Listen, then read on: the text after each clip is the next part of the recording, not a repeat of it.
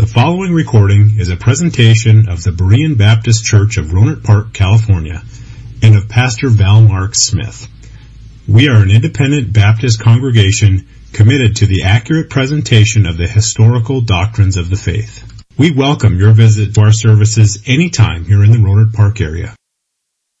I'd like you to take your Bibles now, if you would please, and open them to the book of Revelation, chapter 21 rather.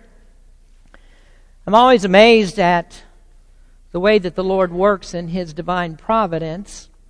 If you remember back at Christmas time, we were in the middle of a study about Satan, and I wondered how would it be possible to preach a Christmas message when we're dealing with Satan.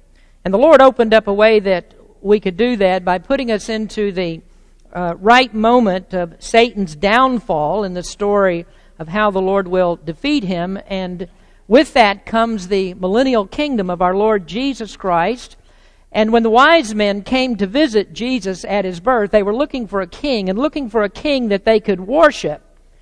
And Jesus is that king, and we were right at the place in that study where Jesus appears in His millennial kingdom and thus fulfills the Bible prophecy of His kingship. Well, the Lord has also opened up a way in His providence for us to talk about the resurrection in the midst of this series about heaven.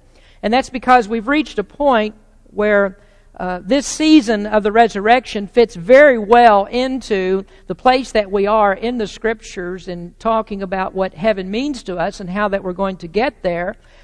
During the Passion Week, Christ died. On Sunday morning, He arose from the dead. He conquered death, and because He lives, our hope of heaven is real. Without the resurrection of Christ, there is no hope.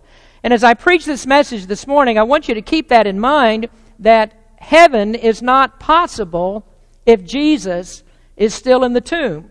He came out, He is alive, and He is eternally alive, and because that He lives, we shall also live. Today, I'd like to talk to you about dying. I know that's a bad way to start a Sunday morning. Most of us really don't want to think about dying. But because of Christ and His resurrection, you really don't have to worry too much about this today. This sermon is not going to hurt. If you believe in Christ, if you know that He saved you from hell, if you know your soul is saved, you're trusting Him to take you to heaven, and your soul is in His care, then you don't really need to worry too much about dying. But it seems that every time that we open up the Scriptures to talk about heaven, death is on our minds, because you think that I'm about to preach a funeral sermon. And we certainly don't want these to turn into funeral sermons, and that's the most often time that people talk about death or talk about heaven is when there is a funeral. And heaven becomes the panacea to heal broken hearts, and so preachers want to talk about heaven to fill people's minds with good thoughts about those that have died. But other than that, heaven really doesn't mean a whole lot to us. Well, the authors of Scripture didn't think that way. Heaven to them was exciting because it was the consolation for a life that was lived in persecution. It was consolation for the constant threat of death that they were always living under. Now, maybe what we will do is read about Paul's trials in 2 Corinthians chapter 11 to understand why that the Apostle Paul thought that leaving this life, that just dying, that would be such a great thing. Imagine if this is what you faced every day. Of the Jews 5 times received I 40 stripes, save one. Thrice I was beaten with rods. Once I was stoned. Thrice I suffered shipwreck.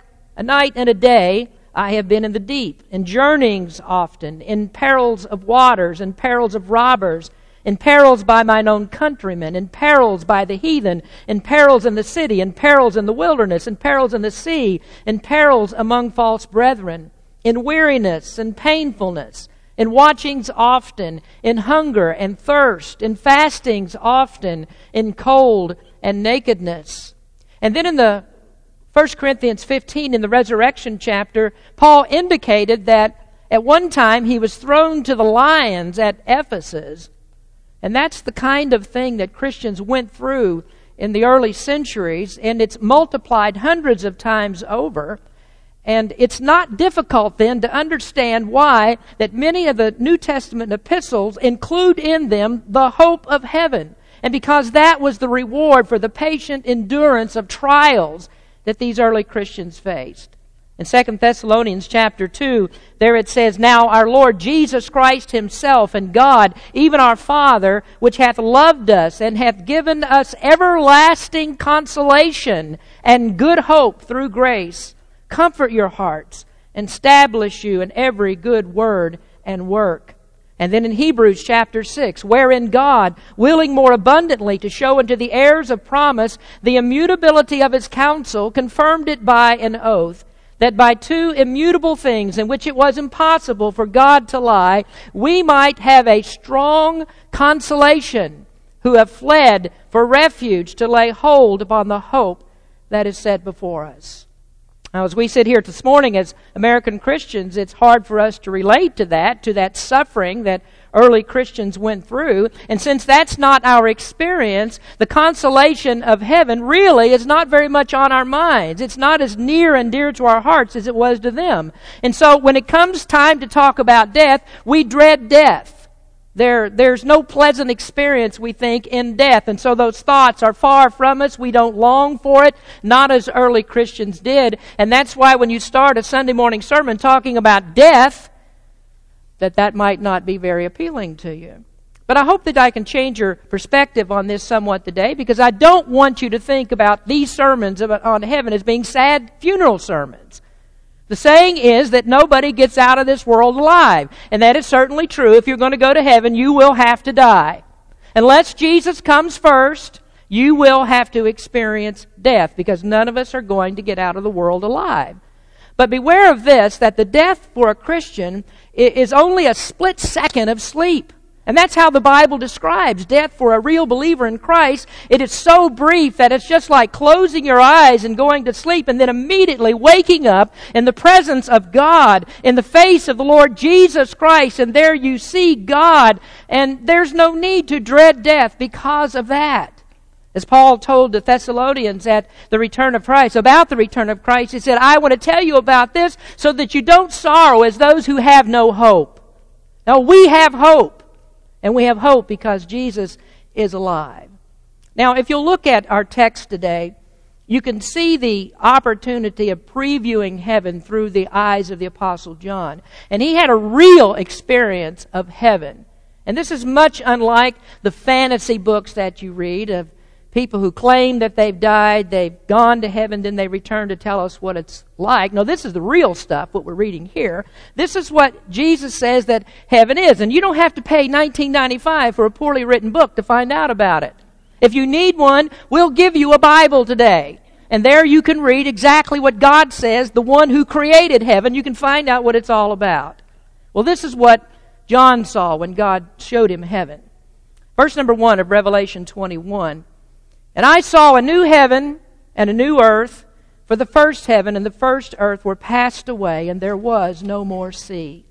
And I, John, saw the holy city, New Jerusalem, coming down from God out of heaven, prepared as a bride adorned for her husband.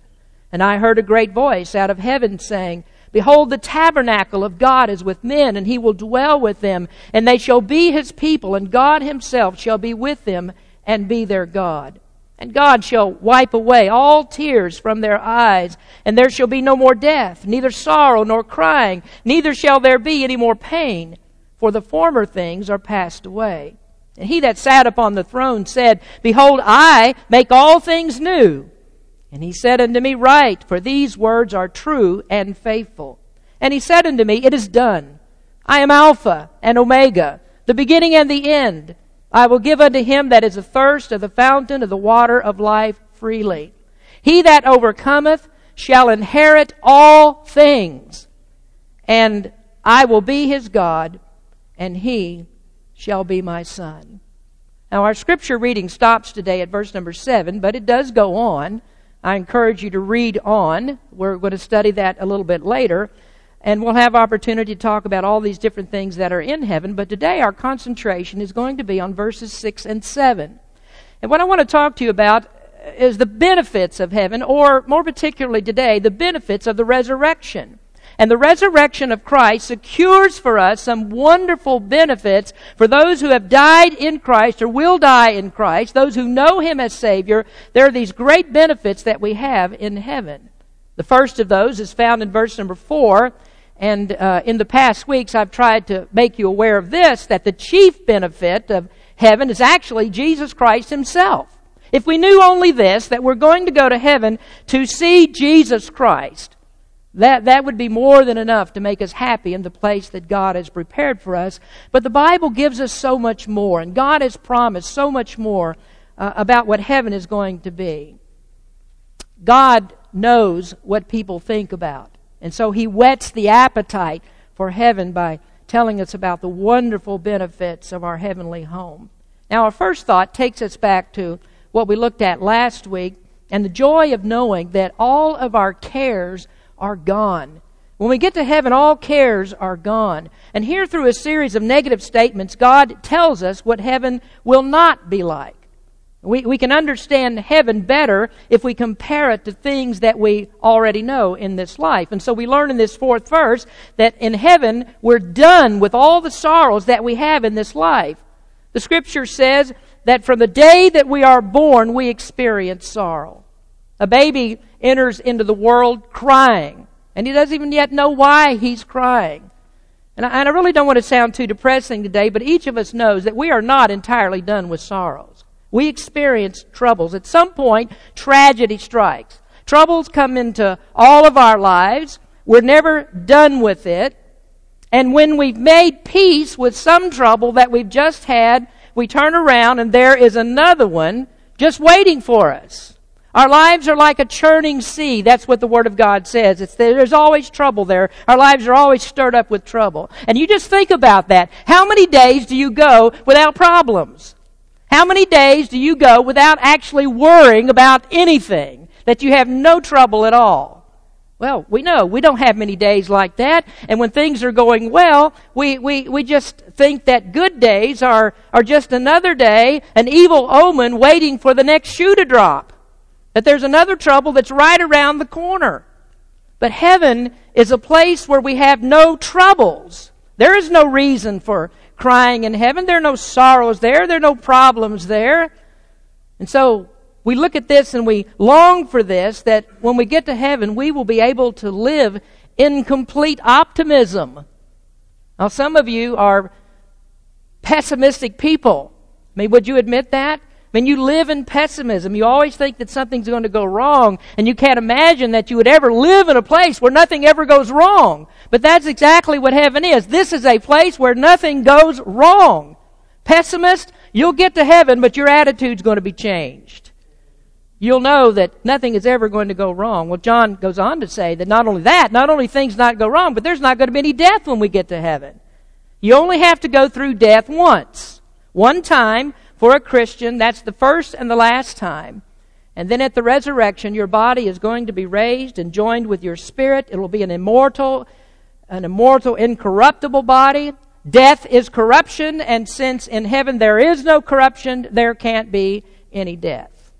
Paul said in 1 Corinthians that death is swallowed up in the victory of Christ's resurrection. Because He lives eternally, we shall also live eternally. So this mortal, as Paul described it in 1 Corinthians 15, puts on immortality.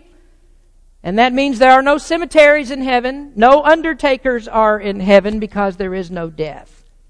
And the reason that all these sorrows and pains and death is gone is because of what's stated in chapter 22 in verse number 3, where it says there will be no curse. The curse has been lifted. So we don't have to worry about the curse any longer. Heaven is the home of the holy God who permits no sin. Christ's death satisfied God for our sins, and all believers who trust in Christ, they enter into heaven redeemed and purified and washed white in the blood of Jesus Christ. Now, as I pray every morning, this is one of my regular petitions to God, that I say, "Come, Lord Jesus, come and deliver me from the curse." And I want to be delivered so that my service to Him will no longer be imperfect. And that's what heaven is, a place where the curse is lifted, where all is perfect, and we live in the perfection of godly holiness. Well, now I'd like for us to move on to verses 6 and 7, and the benefits of our home in heaven. In verse 6, and he said unto me, it is done. I am Alpha and Omega, the beginning and the end. I will give unto him that is athirst of the fountain of the water of life freely. He that overcometh shall inherit all things, and I will be his God, and he shall be my son. Now the second point that I'd like you to look at today, this is what's going to happen for those who are believers. Conquerors will be rewarded. Heaven is a place where God's people are going to be rewarded.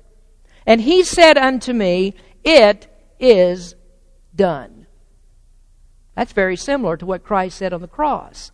As he was about to release his spirit in death, he said, it is finished, or he said, it's done.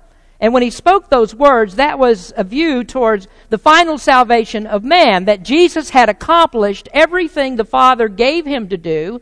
In dying for our sins and paying for our sins, he made us worthy to enter into God's presence.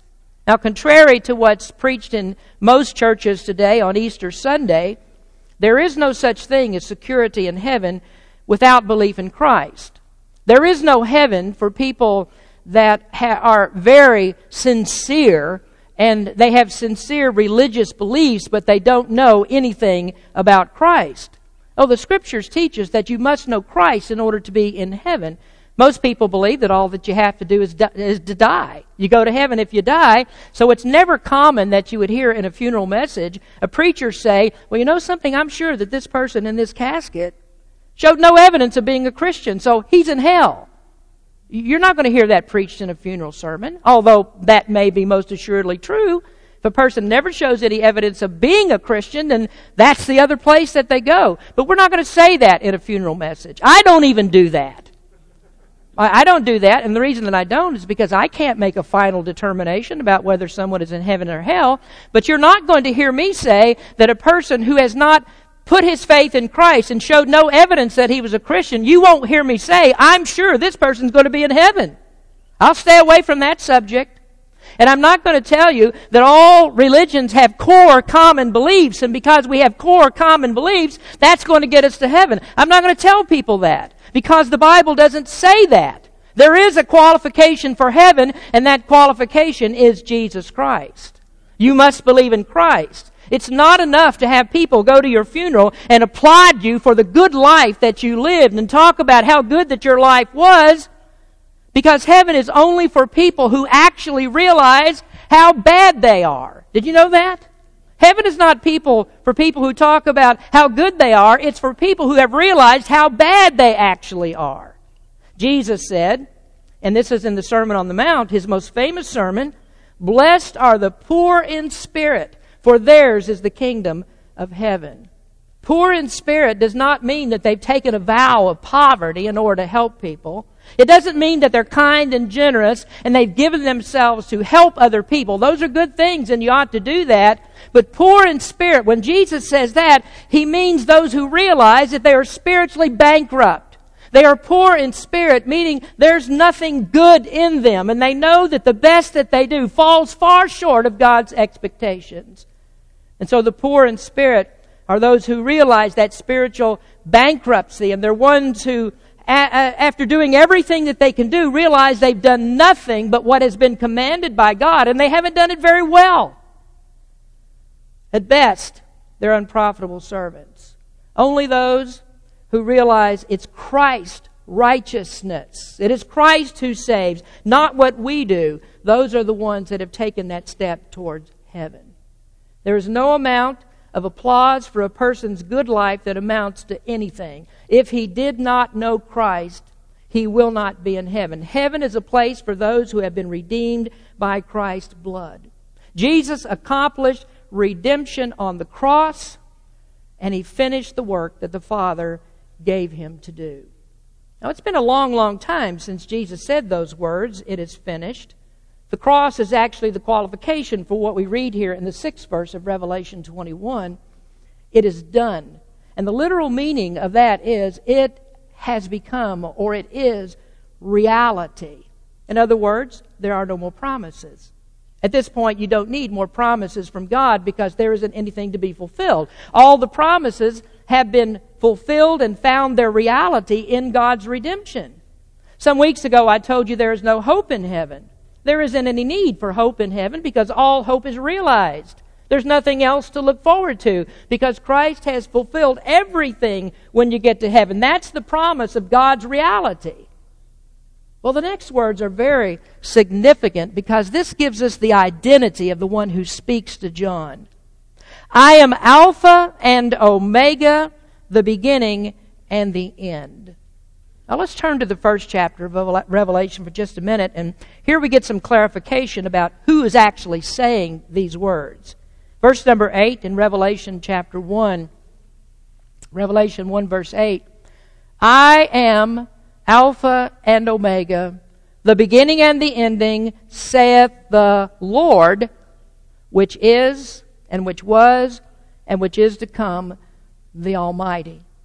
And then if you look down in the 18th verse, I am he that liveth and was dead, and behold, I live forevermore. Amen. And have the keys of hell and of death. Now, doesn't that sound just like an Easter message? I am the one that was dead. I was alive, and then I was dead, and now I am alive forevermore. So, who could the Alpha and Omega be? Who is this Lord Almighty? Well, John must be speaking to the ever-living Christ. He's God, and He arose. This was 60 years after the cross, 60 years after the resurrection, and it looks forward to the day when this world ends and then heaven is opened up. And when heaven is opened, who is there? This one that John speaks to, the one who is alive.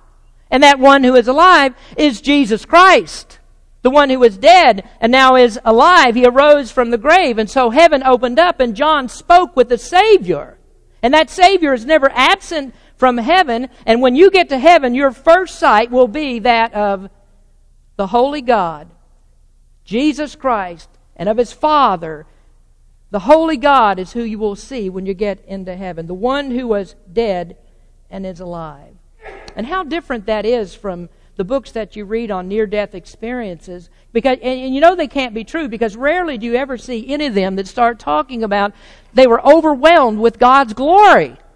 Well, where do you read that? They talk about things that they saw, people they saw, and stuff like that, but they never speak of the overwhelming glory of God, which is what you will see first thing when you wake up in heaven.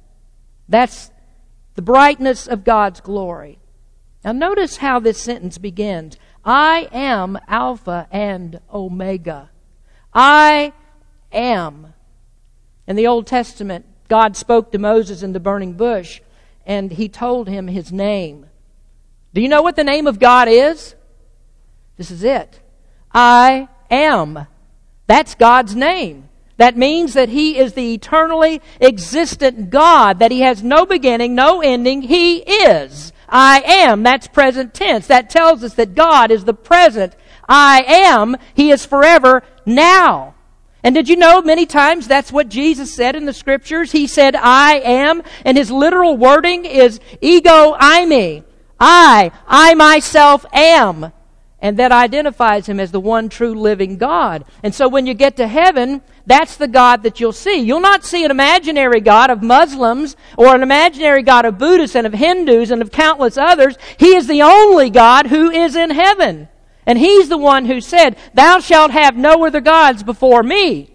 He is the Alpha and Omega, the beginning and the end. And He says, before anything was, I am. And so can you see there can't be anybody in heaven without Him. To deny Him, to disbelieve Him, is to reject the only God that is in heaven. As the psalmist said, whom have I in heaven but Thee? Revelation 21 identifies Jesus as the eternal God. Listen to God's words through the prophet Isaiah. Look unto me, and be ye saved, all the ends of the earth, for I am God, and there is none else. I am God.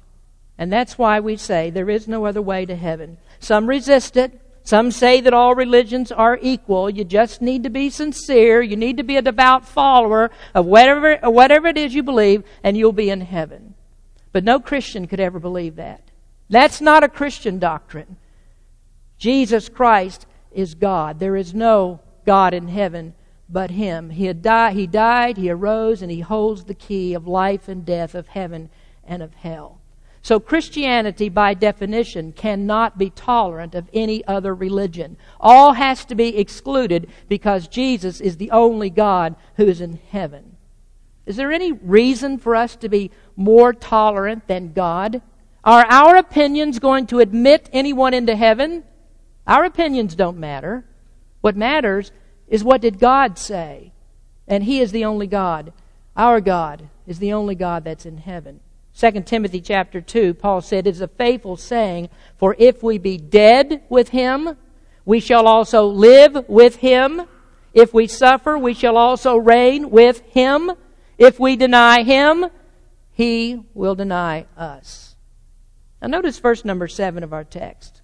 God in heaven says this, He that overcometh shall inherit all things, and I will be his God, and he shall be my son. Now there he tells us that the one who overcomes will inherit all things. This is the same thing as saying that heaven is for them.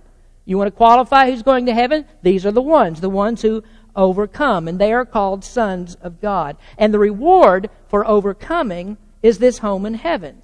In 1 John 5, verses 4 and 5, it says, for whatsoever is born of God overcometh the world. And this is the victory that overcometh the world, even our faith. Who is he that overcometh the world? But he that believeth that Jesus is the Son of God. And then in verse 11, and this is the record that God hath given us, eternal life, and this life is in His Son. He that hath the Son hath life, and he that hath not the Son of God hath not life. Well, let's take a look at this word overcometh in verse number 7. I think you'll find it to be an interesting word, because you might not know that this Greek word translated as overcome is on your clothing, it's on your shoes, it's on your hats, it's on your sports equipment. It's the swoosh, the Nike emblem. That's the word Nike. It comes from the Greek word nakaho, which means conqueror. So who is a conqueror? Well, before I read this, keep in mind that Christ said, he that overcometh, or he that conquers, shall inherit all things. So who are these people? Romans chapter 8, verse 35, for he says, who shall separate us from the love of Christ? Shall tribulation or distress or persecution or famine or nakedness or peril or sword? As it is written, for thy sake we are killed all the day long. We are accounted as sheep for the slaughter. Nay, in all these things we are more than conquerors through Him that loved us. Conquerors are those who believe in Christ. And Paul said that we are more than conquerors. There the word is hooper, nikao, or as we would say, super Nike. Hyper Nike, super conquerors, that's what he's saying. So who are they? Well, they're not the godless of the world. They're not people that live their lives going their own direction and doing their own thing. These are not people who sing the song, and now the end is come, and so I face the final curtain. My friend, I'll say it clear. I'll state my case, of which I'm certain. I've lived a life that's full. I've traveled each and every highway, but much more than this, I did it my way. Friend, that is a recipe for hell. Those who reach heaven are those who have given up on doing things their way, and they've surrendered completely to Christ's way. There is no other way. Frank Sinatra, Elvis Presley notwithstanding, there is no heaven for people who do it their way. We're conquerors through Christ who loved us. He conquered and He arose, and He is the only reason that we live. So heaven is a place for those that are more than conquerors. In Christ, they're conquerors in Him. Faith is the victory that overcomes the world.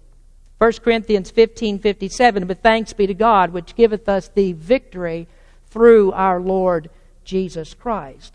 So overcomers are those who receive the reward of heaven because they did it His way. Now, very quickly, we're going to look at that. What is His way? What does that mean? They did it His way. Well, notice first that overcomers seek righteousness. Overcomers don't live apart from the goodness of Christ. How many countless times have we heard Hollywood performers applaud other performers, other actors, and talk about how they're sure that they're going to be in heaven. They announce what good people they are, and they're going to be in heaven. And I just wonder, how did the ungodliness of Hollywood or the filthiness of the pop singers that we hear today, how did that suddenly become or over time, maybe not suddenly, but that's become the standard of right for our children? Heaven is as far away from that as the east is from the west. Peter said, "Nevertheless, we according to his promise look for new heavens and a new earth," what? "Wherein dwelleth righteousness." So overcomers, those that are in heaven, are those who seek Christ's righteousness. Now look at the end of verse number 6. "I will give unto him that is athirst of the fountain of water of life freely." Well, who are those that thirst after the water of life? That's a very interesting metaphor that we find in Scripture. Many times we find it in Scripture. And it's a term for the righteousness of Christ. That those who are seeking Christ's righteousness are said to be hungering and thirsting for it. Again, in the Sermon on the Mount, Jesus said, "Blessed are they which do hunger and thirst after righteousness, for they shall be filled." So the one who thirsts after righteousness realizes he has none of his own. That's the reason that he's searching for it. He seeks for it because he doesn't have any. This is that person again who's poor in spirit, who realizes his spiritual bankruptcy. He tried his own way, and yet he found it to be just like the preacher in Ecclesiastes who said, "All is vanity and vexation of spirit." He seeks one way to be right with God, and that is to abandon all that he is and to surrender to God's ways. Now, if God doesn't tolerate sinful ways, then those that are seeking righteousness neither tolerate sinful ways. There is a righteousness that comes by faith, and that righteousness by faith cleanses us in the blood of Jesus Christ from all of our sins. Now, there are two very important words in this text. God says, "I will give." You might want to underline "I." And then the next word to underline is "freely." I give freely. Salvation is initiated by God. Nobody can give it but Him. You can't do it. God never said to any person, "Now here's how this thing's going to work. You do your part, and I'll do my part." Have you ever heard that before? You do your part, and I'll do my part, and that's the way that people think they're going to get to heaven. Did you know that you don't have a part? The only part that you had was in the crucifixion of Christ. Your sins and my sins put Jesus Christ on the cross, and He died because of our sins. That's our part. And then He arose from the grave, and we had no part in that. We had no ability to help Him arise from the grave. That's by the power of God. Our contribution is His death, and then He died, and He came out of that grave. He arose, and He conquered death, and then by His marvelous grace, He repays the favor that we did of crucifying Him by doing what? Offering us life. Offering it to us freely. Freely He gives. You don't have a part in that. God gives eternal life, and only God. And so you see, the river of life is a metaphor for eternal life in heaven, that there is a river of life that is there. But there's also a double entendre in this saying. This is what Jesus said to the woman at the well. "If thou knewest the gift of God, and who it is that saith to thee, 'Give me to drink,' thou wouldest asked of Him, and He would have given thee living water." In verse 13, "Whosoever drinketh of this water shall thirst again. But whosoever drinketh of the water that I shall give him shall never thirst. But the water that I shall give him shall be in him a well of water springing up into everlasting life." Did you know the Old Testament prepared us for that New Testament saying? We find it in Isaiah 55. "Ho, everyone that thirsteth, come ye to the waters. And he that hath no money, come ye, buy and eat. Yea, come, buy wine and milk without money and without price." And so he who overcomes is that one who is seeking Christ's righteousness. He goes to the cross, and there he sees Jesus bleeding and dying for him. He's like Christian in Pilgrim's Progress who approaches the cross, and there the burden of his sins fall off his back and it rolls away. And then he becomes a conqueror, and he lives in the conquering power of Christ's death over every sin. He lives in the defeat of death and hell and of the cross, and at the empty tomb, that burden of his heart rolls into that tomb, and there it stays. When Jesus arises from the grave, he comes out without that burden, and so he took our sins and he conquered them. And he's the one who makes us fit for heaven when we trust him. And so I want you to see that faith in Christ is the victory that overcomes the world, and there is no other way. Christ died and he arose again. Faith in him is Nikao. It's to be a conqueror who inherits the kingdom of heaven. I have so much more that I'd like to talk to you about today. The resurrection of Christ is so important to the Christian faith. Amazingly, I was reading just this past week about a man who said he's a Christian, and he wrote this. He said, "The cross of Christ is what is important for our salvation, and the resurrection has no benefit." It's not the resurrection. And I would beg to differ with that. Without the resurrection, the cross is meaningless. The resurrection is what gives us life. You remember old Job said, "In my flesh I shall see God." And how would he see God unless there is a resurrection? Unless he is resurrected as Christ was resurrected. Now this second point we'll make quickly, and then we'll get you out of here today. Secondly, overcomers receive the spoils. Like victors in the battle, overcomers receive the spoils of the victory. 2 Timothy chapter 4, "For I am now ready to be offered, and the time of my departure is at hand. I have fought a good fight. I have finished my course. I have kept the faith. Henceforth there is laid up for me a crown of righteousness, which the Lord, the righteous judge, shall give me at that day. And not to me only, but unto all them also that love his appearing." Now there the Apostle Paul was speaking of his impending death, and he was ready to go. The overcomer is the one who has put in his time in this life serving Christ. He fights the fight of faith, and in the end, God never forgets anything that's been done for him. Jesus said that even a cup of cold water given in the name of a disciple receives a reward. I wish I had time to give this all to you, but I don't, so let me squeeze in just a little here. That God says an overcomer will inherit all things. The new heaven and the new earth are the prized possession of believers. All things belong to believers. And amazingly, the Scripture says that when we trust Christ, we become sons of God. We become joint heirs with Christ. In Romans, the Spirit beareth witness with our spirit that we are the children of God. And if children, then heirs, heirs of God, and joint heirs with Christ, if we suffer with him, that we may be also glorified together. Now, when you get to heaven, you're not a visitor paying rent on a vacation home. You're not paying rent on something that you don't own. And I want you to get that. Everything in heaven is yours. Everything that Christ owns is yours because you're a joint heir with him. And when you get into heaven, you'll claim that inheritance, and you'll walk into heaven not as a stranger, but as someone who has every right to be there because that place is yours. Heaven is yours. Which begs the question, if heaven is yours, what are you doing spending all of your time with things that are here? Why are you devoting all of your time to what takes place in this world and not giving attention to what takes place in the other world? Why are we constantly laying up treasures here rather than laying up treasures in heaven?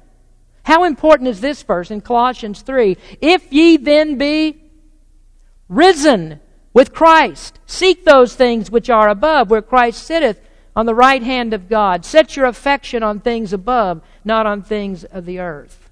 Jesus said, we lay up treasures in heaven. And there he says, nothing corrupts, no one can steal it. The spoils are the possession of everything that's in the new heaven and the new earth. And that means Jerusalem, the new Jerusalem with its foundations of precious stones, with the gates of pearl, the streets of gold, the river of life. All of it is yours. That's the result of Christian warfare. And so the Word of God tells us that service to Christ will bring eternal rewards. Surrendering to the world by abandoning your duty for Christ brings you nothing but loss. You and I don't need the things that we have in this world. What will all the years of self-indulgence bring us? Nothing. There is no lasting value in that. Why exchange that for eternity and the years of possessions of things in heaven? Now, do you realize that every one of John's readers were the same as you? They had cares, they had sorrows, they had their heartaches, they had sickness and death. Their lives were full of disappointments. They saw it all. And the remedy for them was to have the apostle tell them about heaven. Maybe you're miserable today because you just don't think about heaven. Maybe you have no hope of heaven. You haven't laid up any treasure there. You haven't really trusted in Christ, so you have no hope there. Well, God says it's not worth holding on to the things that you have here. You're not going to miss anything. Not a thing. You're not going to miss anything. God knows that that's true. Christ promised that He would take us to heaven. He arose to give you hope of that glorious place. And so when you think about Resurrection Sunday, think about Easter, then think about being raised, Christ being raised to return to the Father, and there He's preparing a place for those who trust Him. And the victory is ours by faith in Him, and through faith in Him we receive all the spoils of the victory that He won over death. You helped to crucify Him, but you did not help to raise Him. You had a part in the cross, but not in the resurrection. But what I'm telling you today is that you can have a part in the resurrection. And you can have the very best part, and that's life in heaven with Jesus Christ. So thank God that He arose, and by faith in Him, you can conquer death. There's no need to fear death. You will arise to be with Jesus in that new home of heaven. Let's pray. Father, we thank You today for the resurrection. What a blessed privilege that we have to meet and talk about this blessed event and all the guarantees and benefits that we receive from it. Lord, we thank You for those who've come today to celebrate the resurrection of Christ. And I do pray, Lord, that everyone that's here knows You as Savior. I hope, Lord, that things that I've said today are just reminders, because everyone here has that hope in their heart. They have that hope, and they know that when they die, they are going to heaven. That's the best possible thing that we could say about this congregation this morning. Lord, if things are the way they usually are, we have people here that have never placed their hope and their confidence in You. They don't know about salvation in You. They've trusted many other things. They're seeking other ways rather than the righteousness of Jesus Christ to save them. Maybe there are some who are looking at a good life that they've lived, and they've counted up all the things, and they have a ledger sheet where they talk about all the good things that they did. Lord, we know it's not the good things that we do. It's the very best thing that Christ did, that He gave His life to pay for our sins, to give us the perfection that we need, and that's the only perfection by which we shall see God. So, Lord, if there are any of those here today, any of those kinds of people, I pray that Your Holy Spirit would open up their hearts to receive the true message of Jesus Christ and to have the hope of eternal life in Him. And then, Lord, we know there's another category, a subcategory of those people, and those are people that are members of churches. And they show no evidence in their daily lives that they actually know You. They come to church on Christmas, on Easter, on special days. But the rest of their lives, they show no evidence at all of knowing You. And yet, that's what the Word of God says that we must have in order to have confidence and assurance of our faith, that there is a life that is lived for You. And so, Lord, we pray for those who maybe have a false hope because at one time, one day, they said that they believe, but then they haven't shown any evidence of it. Lord, I pray You'd speak to their hearts today. Make them understand that when God saves people, He changes people. He makes them new. He makes them different. And the difference is a life that's yielded in service to Jesus Christ. Speak to our hearts today, Lord. Thank You for the resurrection of Christ. In Him we have hope of heaven. In Jesus' name we pray. Amen. Amen. What a great song. You probably think, well, we could have just sung that and done away with the message, and we'd had the whole message we needed right there. In Christ alone, my hope is found. I do hope that you've found your hope in Christ. He's the only one who can save you. I encourage you to trust Him today.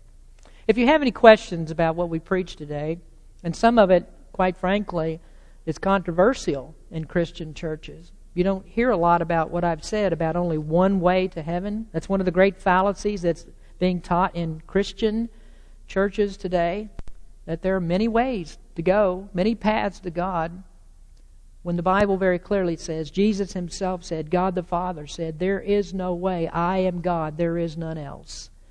I've only done what I'm supposed to do, preach the Bible to you. Don't want to preach my opinions, don't want to preach what I think. I want to preach to you what God said. That's all that matters, the authority of the Word of God. So I encourage you today, if you don't know Christ, trust Him. We have folks in the back that'll be happy to talk to you about it today. If you have questions, if you want to know what Berean Baptist believes, about what it takes to be a member in Berean Baptist Church, we're happy to talk about that. And if you found something here that interests you and a place that you want to serve God, I will tell you this, that Berean Baptist Church needs people that are willing to do ministry and serve the Lord and help to win this community to Jesus Christ. If you want to do that, this is a good place for you. And then, as we leave today, any questions that you have, you need to talk to me or someone else. We're happy to do this. See the men in the back, or any member of Berean Baptist Church is willing to help you. We do invite you to come back next Sunday. We preach the Word of God again, and we hope that we'll see you then. Thank you for listening to this presentation of the Berean Baptist Church of Rohnert Park, California.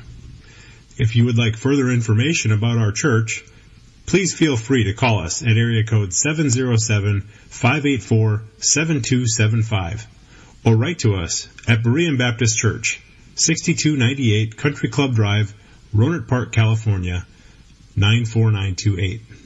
Additionally, you may visit us on the World Wide Web at www.bbaptist.org.